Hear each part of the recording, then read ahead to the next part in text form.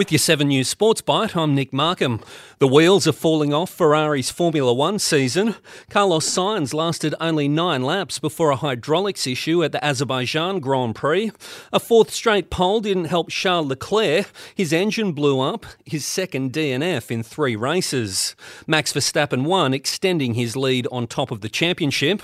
Daniel Ricciardo was 8th after a frustrating team orders controversy. He was told not to pass slower teammate Lando Norris earlier in the race.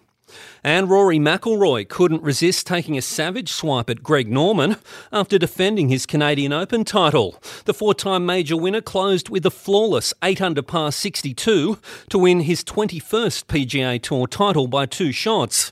McIlroy's been the most outspoken critic of Norman's Saudi-funded breakaway tour and says surpassing the Great White Shark's record of 20 PGA Tour victories was a motivating factor.